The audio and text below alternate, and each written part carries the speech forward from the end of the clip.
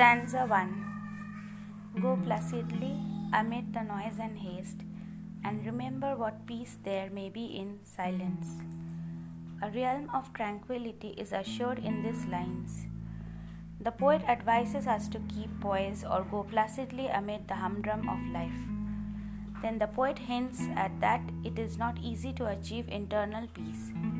Poet implies us to remember, which means the knowledge or the experience is not unknown. Sometimes we get so lost in our frenzy that we forget to enjoy the simple pleasures of peace. So we are advised to keep calm and welcome peace in our lives. As far as possible without surrender, be on good terms with all persons. Speak your truth quietly and clearly. The poem advises us to be on good terms with all, nonetheless of any complaints. Voicing the truth quietly and distinctly is implied. We must fight for the truth without surrender and be receptive to what others say. Quietly implies that the truth should not be imposed on others, and that clearly denotes that those who are genuine listeners will always value the truth and listen to others, even the dull and the ignorant. They too have their story. Even the dull and the ignorant may have their own story to tell. The poet advises us to give respect to others, the same respect we expect for ourselves. It is not always that we are assured to gain insight from such conversations, but still we should be calm and respect others. In other words, we should rise above all prejudices in our interpersonal relations and be truthful and candid. Avoid loud and aggressive persons. They are vexations to the spirit. If you compare yourself with others, you may become vain and bitter. There are a number of foul-mouthed and aggressive persons in the world. We should avoid those people as they are vicious to our soul. Throughout the poem Desiderata, the poet advises us to stay calm, which is vital for achieving peace. Those aggressive lot always try to be dominant, but we should such turmoil in order to avoid inner peace. On the other hand, we are advised to be content within ourselves and avoid comparing with others. Comparisons are indeed odious. They make us feel disheartened and force us to become vain and bitter. The better thing is that we should relish our plans and achievements.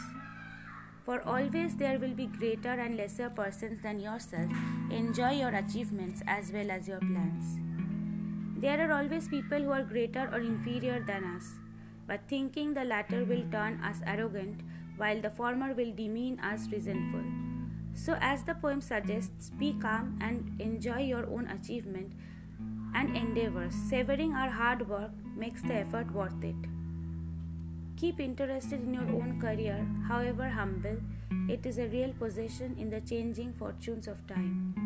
The poet nudges us to remain interested in our job or profession, however small it may be. Taking an active interest in our work ensures success. This is the real possession in the times of changing fortune. Exercise caution in your business affairs, for the world is full of trickery. But let this not blind you to what virtue there is. In managing our business affairs, we need to exert caution, as the world is full of tricksters. They will not leave a stone unturned to drag us down. But on the same, we should not be overcautious, as the world is not devoid of virtuous persons. We can find heroism in equal measures. Virtue there is. Many persons strive for high ideals, and everyone's life is full of heroism. There are many who try to achieve high and noble ideals in life and who are courageous. We should not overlook this moral fact and give deserving respect to them. In this way, we can achieve the highest pedestal of our career and subsequently motivate others. Be yourself, especially do not feign affection. The poet advises us to refrain from imitating others and be yourself. We should always be what we are. Peer pressure, societal norms, personal constraints should not divide us from being ourselves. For peace in oneself, never feign affection or pretend to be someone else. Neither be cynical about love, for in the face of all aridity and disenchantment, it is the perennial as the grass. We shall never be pretentious or cynical about love, for love is eternal solace and fresh, that is, as perennial as the grass.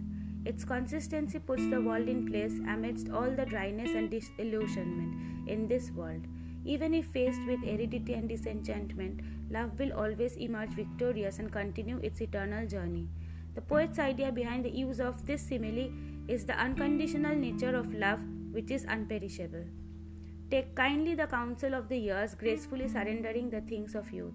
The poem advises us to grow old gracefully and leave all the pretentious stuff. He suggests us to cling to youthful memories of the past and strengthen your spirit in order to guide us from misfortune. Counsel of years implies the experience gained from elders and the rolling years. Nurture strength of spirit to shield you in sudden misfortune, but do not distress yourself with dark imaginings. Many fears are born of fatigue and loneliness. Beyond a wholesome discipline, be gentle to yourself. We should cultivate strength to cope with sudden misfortunes. Avoid getting disturbed from things that have happened, as they can't be altered. But we should not be overpowered with dark imaginings, as fears are the product of fatigue and loneliness. Therefore, it directs to consciously differ from such thoughts.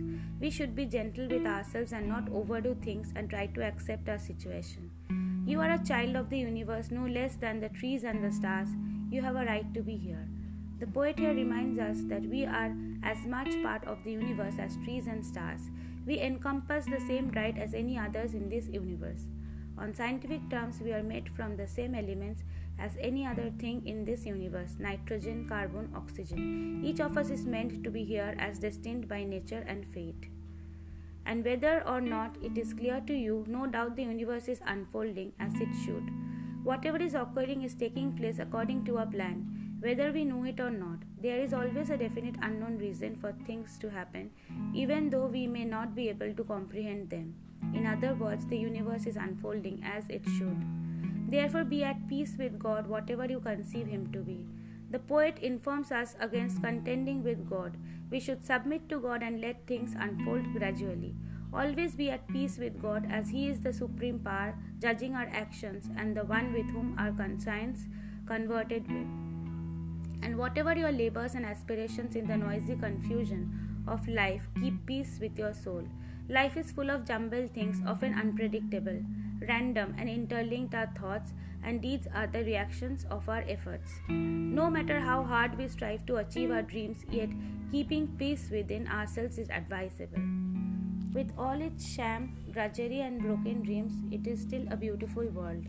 The poet here upholds the fact that there is a lot of hypocrisy, hard-pouring labor, and disenchantment in our world. But the brighter part of this world should also be addressed. The world is truly a place of beauty and charm if only we allow us to discover this. Be cheerful, strive to be happy. Despite these negativity, the world is a beautiful and enchanting place to live in. Desiderata tells us to be cheerful and strive to be happy. Happiness is not a state but a feeling. On the same note, peace is the thing that one should strive to be happy.